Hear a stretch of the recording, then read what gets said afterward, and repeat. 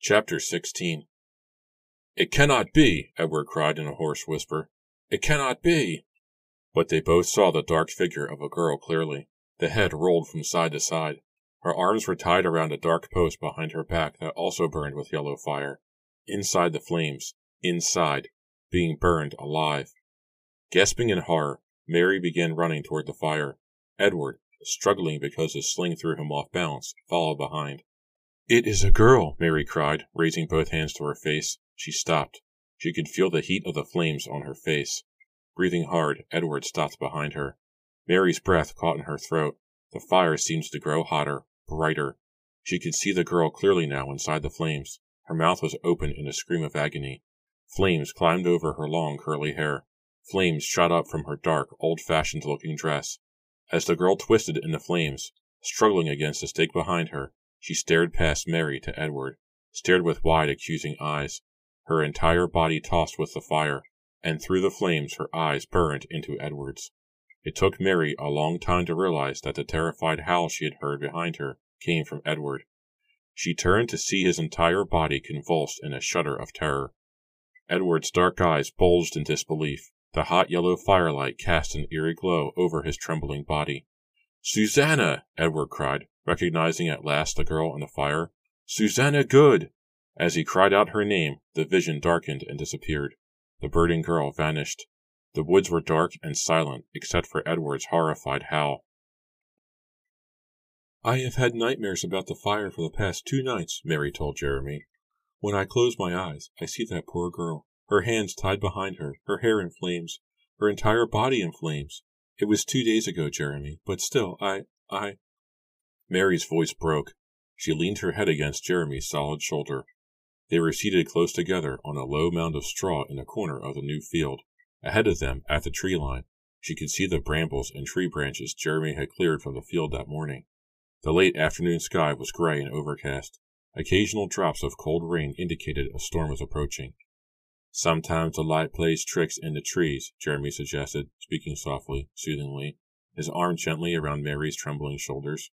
"Sometimes you see a bright glowing reflection, and it's only the sun against a mulberry bush." "This was not a bush," Mary replied edgily. "It could not have been a bush." "Sometimes the trees cast strange shadows," Jeremy insisted. "Jeremy!" Mary rose angrily to her feet. "Edward recognized the girl. It could not have been a shadow. He recognized her." Jeremy patted the straw, urging her to sit down. "I am sorry," he said softly. "How does your cousin feel? Has he recovered?" "Edward has become very quiet," Mary told him, dropping back onto the straw, but keeping her distance from Jeremy. "He will not talk about what we saw. He will not talk about much at all. He seems very far away. I think he has nightmares, too." Jeremy gazed at her, but didn't reply. "I am sorry to burden you with my troubles," Mary said, frowning. She gripped the basket she had carried with her from the house. "I had better be going and let you get back to work." She could see the hurt in his eyes. "I want you to share your troubles with me," he said. "You do not burden me, Mary." He lowered his eyes to the basket. "What is in there?" "Sweet rolls," she replied. "I baked them this morning for Rebecca. I'm going to take them to her now. Rebecca has been in such low spirits lately. I thought to cheer her." He gazed at her with pleading eyes. A smile slowly formed on his lips as he pressed his hands together in a prayerful position. "Do not beg," Mary scolded, chuckling. "You may have one." She reached into the basket and pulled out a large sweet roll. "I would rather have this," Jeremy said, grinning, as he sprang forward and began kissing her. The sweet roll fell out of her hand into the straw. Mary made no move to retrieve it. Instead, she placed her hand behind Jeremy's neck and held him close. When the kiss ended, she jumped to her feet, brushing the straw off the long white apron she wore over her dress. She adjusted the comb that held her hair and gazed up at the sky. Dark storm clouds rolled over the gray sky. "I had better go on to Edward's house," she said. "Have you told your father?" Jeremy demanded, picking up the sweet roll from the straw and examining it. "Have you told him about us? About how we feel?" Mary frowned. "No, it is not the right time, Jeremy. Father is so terribly troubled." "You told your father about the fire? About the girl burning in the flames?" "Yes." Mary nodded solemnly, her skin very pale in the approaching darkness. "I told him about what Edward and I saw. He had the strangest reaction." "Strange?" "He wears a silver disc around his neck. He always wears it. It was given to him in the old country by his grandmother. It is jeweled and has tiny silver claws. Well, when I told Father about the girl in the fire, he cried out as if he had been stabbed, and grabbed the disc tightly in one hand. And what did he say to you, Mary? Jeremy asked quietly, carefully picking straw off the sticky roll. Mary's face darkened as the storm clouds lowered. That is the strangest part, she whispered. He didn't say anything, not a word. He just stood there gripping the silver disc, staring out the window. He didn't say a word. That is very strange, Jeremy replied, lowering the sweet roll, a thoughtful expression on his face. I must leave now, Mary told him sadly, before the storm.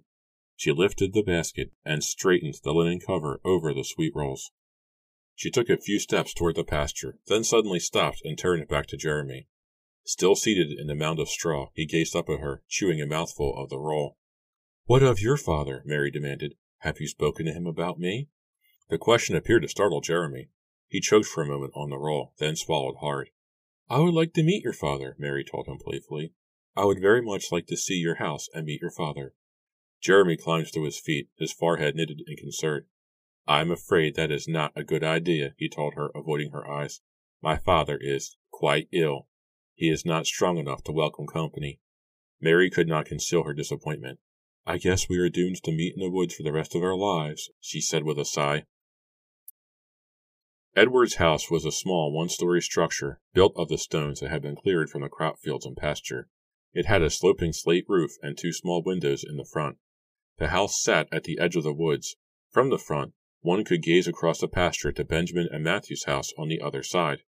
As Mary made her way from the back field where Jeremy worked, she felt the first large drops of rain start to fall. She thought about her father as she hurried on. I wish I could tell him about Jeremy, she thought sadly, but he is in no mood for more troubling news. Her thoughts turned to her ailing Uncle Benjamin. The poor man had awakened them all, screaming at the top of his lungs in the middle of the night. Mary had reached his room first, followed by her frantic father and mother. At first, they thought Benjamin was suffering a nightmare, but his screams were not because of a dream. During the night, he had lost the use of his right leg. Mary's uncle could now move only his head and right arm. Matthew was becoming more and more distant and aloof, lost in his own thoughts. Her cousin, Edward, had become glum and silent, and Rebecca appeared wearier and older, as if she were aging a year every day. Mary gripped the basket of sweet rolls tightly in one hand and approached Edward's house. Rebecca, she called. No reply. Rebecca, it is I, Mary. Still no reply. The storm clouds gathered overhead. Raindrops pattered against the hard ground. Mary knocked on the front door. It is so strangely quiet, she thought, shifting the weight of the basket. I can always hear Ezra's shouts and cries when I approach this house. Why do I not hear him now? She knocked again. Receiving no answer, she pushed open the door and entered. Rebecca? Ezra? The front room was surprisingly bright. The candles on the wall were lighted, as were candles on the small oak table beside the hearth. A low fire crackled under a pot in the hearth. Rebecca? Where can she be? Mary wondered. Rebecca, are you home? As she set the basket down on the floor, Mary heard a soft creaking sound. She listened for a few seconds, trying to figure out what was making the sound. Then she suddenly noticed a black shadow swinging back and forth across the floor. Confused, she stared down at the slowly moving shadow for a long while, following it with her eyes narrowed. Creak, creak. The odd sound repeated in rhythm with the shadow. Then she raised her eyes and saw what was casting the shadow, and started to scream. Chapter 17. Rebecca, Mary managed to choke out. Rebecca's body swung heavily above Mary's head. Gaping up in horror, Mary saw the heavy rope tied around Rebecca's neck and suspended from the rafter. She saw Rebecca's arms dangling lifelessly. She saw Rebecca's face, the skin hanging, the eyes bulging. Creak, creak. Rebecca, no! Mary uttered a high-pitched wail and dropped to her knees. The floor tilted up to meet her. She felt ready to faint. She shut her eyes and shook her head, as if trying to shake away the whole scene. But even with her eyes closed, Mary saw Rebecca's body swinging from the rope like a heavy, ripe fruit. What happened here? Did Rebecca hang herself? Was she murdered? The horrifying questions forced their way into Mary's mind. She opened her eyes and saw Rebecca's dress hovering beside her face. I cannot accept this, Mary said. I cannot. She began to vomit then, her entire body convulsing in tremor after tremor, until she was crying and screaming and on her feet again, and outside. Without realizing it, she had started to run.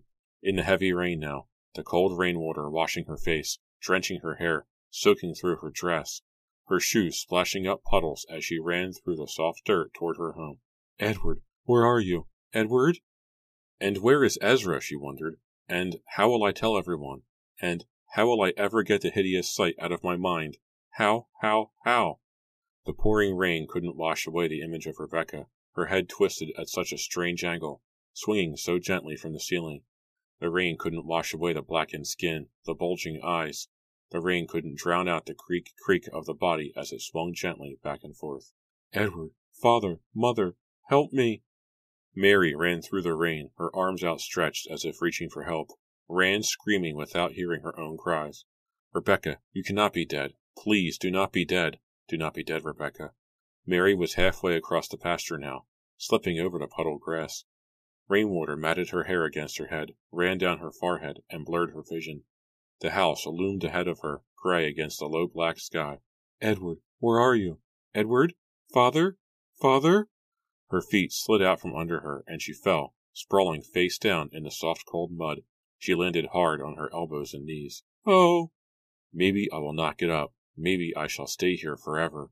Maybe I shall just lie here in the mud and let the rain carry me away, float me away from everything. With a desperate cry, she pulled herself to her feet, her clothes covered with mud, her hair hanging heavily in her face. She took a few steps, then stopped with a shocked gasp. Who is that? A stranger standing in the middle of the pasture, dressed in black, standing as still as death. Am I seeing things? She pushed her hair out of her eyes with both hands and wiped the rainwater from her face. No, he was still there. Who can it be? Why is he standing so still in the pouring rain and staring at me? The dark figure stared at her without moving. Chapter 18. Mary called again. Beyond the pasture the trees shivered and were bent low in a howling gust of wind. The man didn't move. Trembling from the cold, from the horror, Mary took a reluctant step toward him, then another. The wind picked up and swirled around her. The rain swept over her like cold ocean waves. Her shoes sank into the mud as she made her way closer. He was standing so still, Mary saw, squinting through the heavy curtain of rain, as still as a statue. A statue? It is a scarecrow, she realized. Of course, that is why it doesn't move. A scarecrow. As she ventured closer, she saw rainwater rolling off the brim of its black hat, saw the dark sleeves of its long coat flutter in the sweeping winds. Who put a scarecrow here, Mary wondered. Then her next thought made her stop short. Why would anyone stand a scarecrow in the middle of a grassy pasture? She shielded her eyes with one hand and squinted hard, and took another step closer, then another. Finally, through the heavy downpour, she recognized the face under the wide-brimmed black hat. Uncle Benjamin! Once again Mary stared into the blank-eyed face of death. Benjamin Fear was the scarecrow. His body was propped up nearly as straight as if he were standing. His arms hung lifelessly at his sides. His face was bright purple. His hair spilled out from the hat and lay matted against his head. He gaped at Mary with blank eyes, deathly white eyes, the pupils rolled up into his head. Uncle Benjamin! The wind gusted hard, shaking the body, making the limp arms swing back and forth. The body turned again. Benjamin's mouth dropped open, as if he wanted to speak, but the only sound Mary could hear was the heavy groan of the wind. Mary's body convulsed in a cold shudder of horror. She spun away from the ghastly sight, the dark grass tilting and swirling wildly around her. Her stomach heaved, but there was nothing left to vomit. Rebecca, Benjamin, both dead. Dead, dead, dead. The word repeated in her mind, pounded into her thoughts, pounded against her brain like the cold rain. The cold, cold rain that poured off her uncle's hat, cold as death. Is everyone dead? Has my whole family been killed? Mary stared toward the house. It seemed so distant now, so dark and distant. Far away on the other side of the storm. Has everyone been killed? Mary wondered. Everyone? And then, will I be next? Chapter 19. The funeral for Rebecca and Benjamin was held 2 days later. The rain had stopped the day before, but the sky remained gray and overcast. The graves had been dug in the corner of the field Jeremy had been working to clear.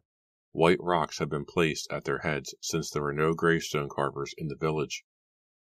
Standing at the side of the open graves, as the minister delivered his funeral speech, Mary gazed at the dark-suited mourners. Several people had come from the village and neighboring farms to attend.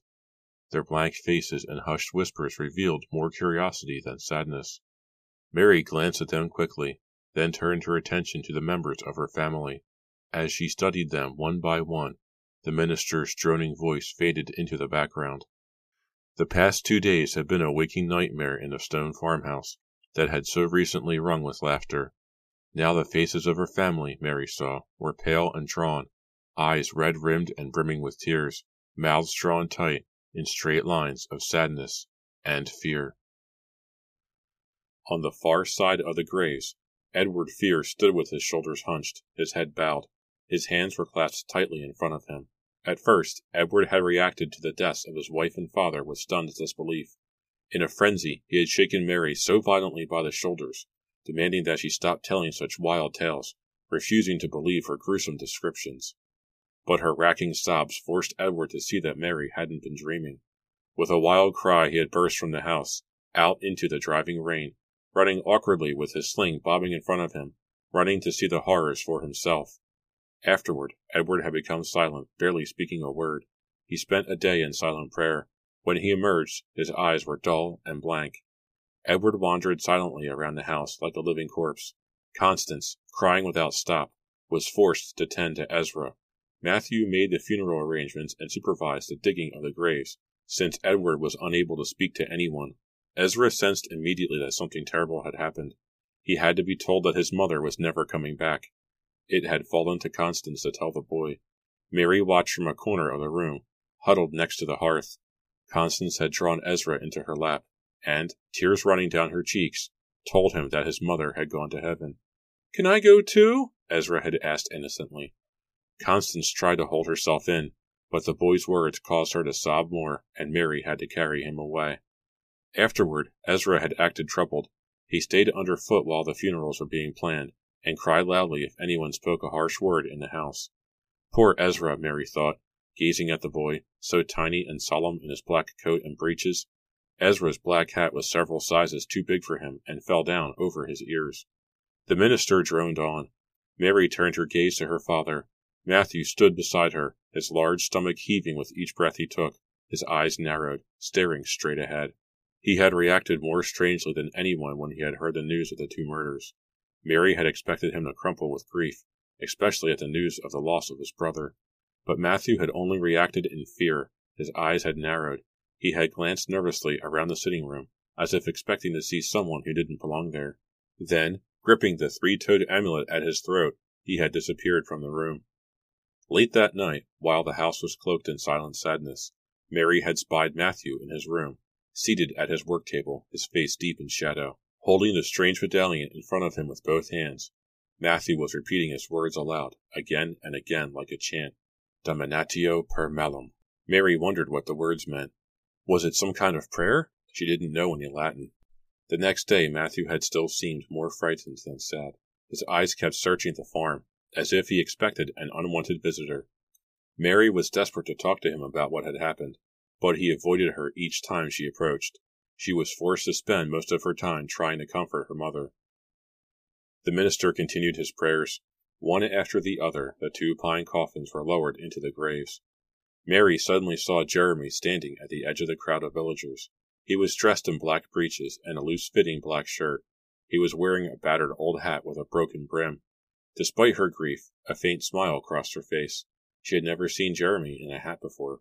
Mary hadn't seen Jeremy in 2 days. Nearly all work had stopped on the farm, and Jeremy had been sent home. She was surprised to see him now. Their eyes met. She stared at him, wondering what he was thinking. He lowered his eyes, his expression troubled. After the graves were covered over, the minister and villagers departed quickly. Constance and Matthew led Ezra back to the house. Edward remained standing stiffly, staring down at the graves. Mary saw Jeremy walking slowly in the direction of the tool house behind the garden. Taking a deep breath, she decided to follow him. "Jeremy, wait!" She caught up with him at the side of the tool house and threw herself into his arms. "Jeremy, oh Jeremy, I have missed you. I need you. I really do." Grabbing both of his hands, she tugged him behind the tool house, out of the view of the house, and breathlessly kissed him, pulling his head to hers. To Mary's surprise, Jeremy resisted. He gently pushed her away. "Jeremy, it has been so horrible," Mary cried. "The past few days. A nightmare. She stopped when she saw the troubled expression on his face. She reached for him again, but he took a step back. "Jeremy, what is wrong?" Mary demanded, suddenly frightened. "What has happened? Why are you looking at me like that?" He locked his eyes on hers. "Mary, I have something to tell you," he said in a low, trembling voice. Mary started to answer, but her voice caught in her throat. She searched his eyes, trying to find a clue in their blue depths. "Jeremy, "Please, let me talk," he said sharply. "This is hard. This is very hard." "What?" she managed to whisper. I know who killed Rebecca and Benjamin," Jeremy told her. A cold chill ran down Mary's back, a chill of fear and heavy dread. "Who?" she asked. Chapter 20. Jeremy lowered himself to a sitting position on the ground and pulled Mary down beside him. They sat with their backs against the wall. Jeremy gripped her hand tightly. "I prayed this would not happen," he told her. He tore off his ill-fitting hat and tossed it away. "What, Jeremy?" Mary demanded. "Who killed Rebecca and Benjamin?" Jeremy's eyes were tense as he raised them to hers. "My father," he told her. "My father killed them both." Mary gasped and pulled her hand away. "I do not understand." She started to get to her feet, but Jeremy pulled her back down. "I will explain," he said. "Please, let me explain."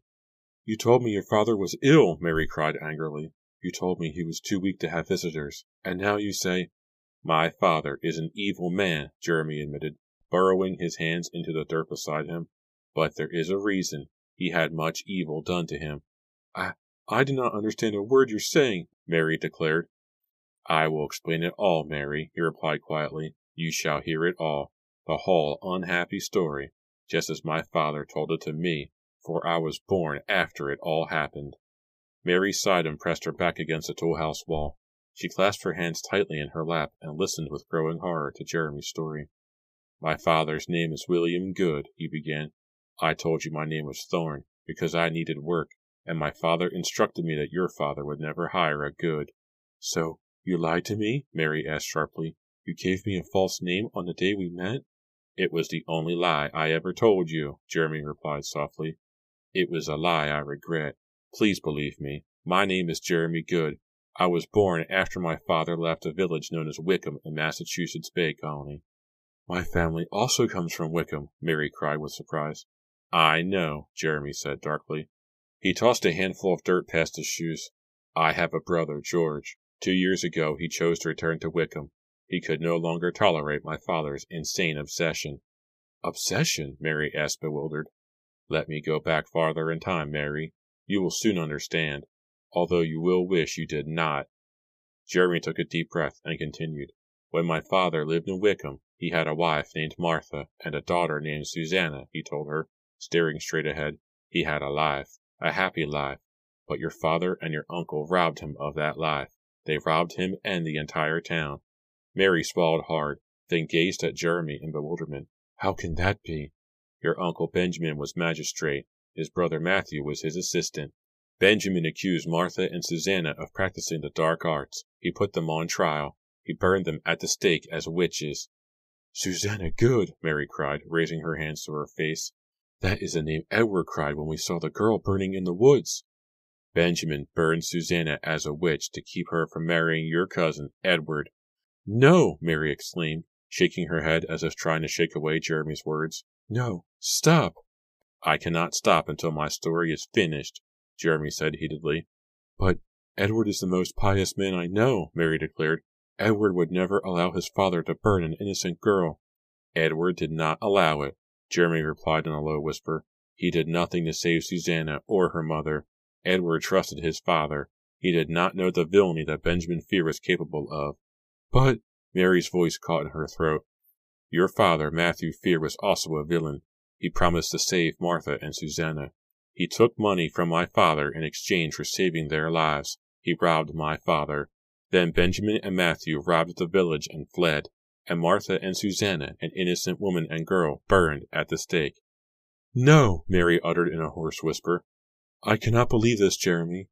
This is a story my father has told me all my life, Jeremy said, grabbing her hand. All my life he has sought revenge against your family, against the Fears, and now my father has begun to take his revenge. He has murdered 2 Fears. He will murder you all, unless we do something. Mary stared into the gray sky as if in a daze. She didn't move or speak. Jeremy's words hung in her mind, lingered, repeated, creating ugly pictures of fire and suffering and treachery. Why should I believe you? She demanded finally, her voice small and frightened. Why should I believe these horrible accusations you make about my father and uncle? Jeremy's reply stunned her. Because I love you, he said. She gasped. I love you too, Jeremy, she replied breathlessly. He wrapped his arms around her and pulled her close. They held the embrace for a long time, her face pressed against his, their arms around each other, not moving, barely breathing. When he finally pulled away, Jeremy stared at her intently. We can stop the hatred now, Mary, he said softly. You and I. We can stop the hatred between our families so that no one else will die. How, Jeremy? She asked, holding on to him. How can we? We love each other, Jeremy said with emotion. We will marry. When we marry, our families will be one. The old hatred will be forgotten, and the Goods and the Fears will live in peace. Yes, Mary cried. As they kissed, they didn't see the dark-coated person move silently away from the side of the tool house. Wrapped in each other's arms, they didn't realize that this figure had been so near the entire time. He had heard their conversation, had listened in shock and dismay to Jeremy's story. Edward Fear took a deep breath, then another, trying to calm his pounding heart. After the funeral, he had followed Mary, planning to ask her to look after Ezra. To his surprise, he had spied her with Jeremy. Leaning against the side of the tool house, Edward had eavesdropped, clinging to every word with growing horror. Now, Edward's horror mixed with anger as he strode quickly to his Uncle Matthew's house. Lies, he declared to himself. The boy speaks lies, and he has filled poor Mary's head with these unthinkable false tales. My father did not accuse Susanna Good unjustly, Edward told himself. My father was a righteous man. Susanna burned because she was truly a follower of the evil one. Halfway to the house, Edward stopped short. The fire he and Mary had seen in the woods flashed into his mind as brightly as if he were seeing it again. And inside the fire was Susanna Good, twisting in agony, screaming in pain. No! Edward cried. He closed his eyes to erase the image. Susanna burned because she deserved to burn. My father and uncle are righteous men. His heart racing, he burst into the house. Ezra and Constance were in the front room. Edward, Constance started, come sit down and— Not now, Edward said brusquely. Her mouth dropped open in surprise. Hello, Papa, Ezra called. His mind blazing, Edward ignored the child. He rushed past them, heading for Matthew's room. A fire crackled in Matthew's fireplace, despite the heat of the afternoon. Edward pushed open the door without knocking. Uncle Matthew, he called breathlessly. Matthew was seated at his work table, papers strewn messily across the top. Still in his morning coat, he appeared to be gazing into the fire. He turned in surprise as Edward burst into the room. Edward, the funeral! It went well, I suppose. Uncle Matthew, I must ask you something, Edward cried, his dark eyes burning into his uncle's. I heard a horrifying story just now, about you and my father, about the days when we lived in Wickham. Matthew's lips twitched. His eyes widened in surprise. What kind of story, nephew? About Susanna Good, Edward blurted out, that she was falsely accused, that she was condemned to burn by my father even though he knew of her innocence, that you and my father robbed the town and fled. Leaning over his table, Matthew Fear closed his eyes and rubbed the lids with his thumbs. These stories cannot be true, Edward declared breathlessly. Tell me that they are lies, Uncle. Tell me. Matthew slowly opened his eyes and trained them on Edward. Calm yourself, Edward, he urged softly. Rest easy, my boy. Of course these stories are lies. There isn't a word of truth in them.